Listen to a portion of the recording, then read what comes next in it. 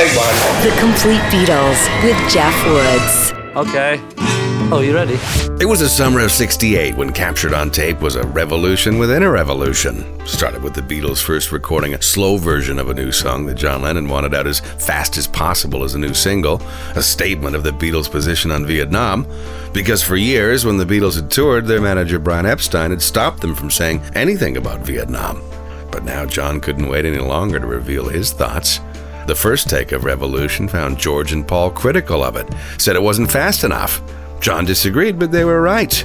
And so he gave in, set about to remake the song in a version as loud and as raucous as anything the Beatles would ever release. He led the band through a much faster recording, which would end up the B-side of the single Hey Jude.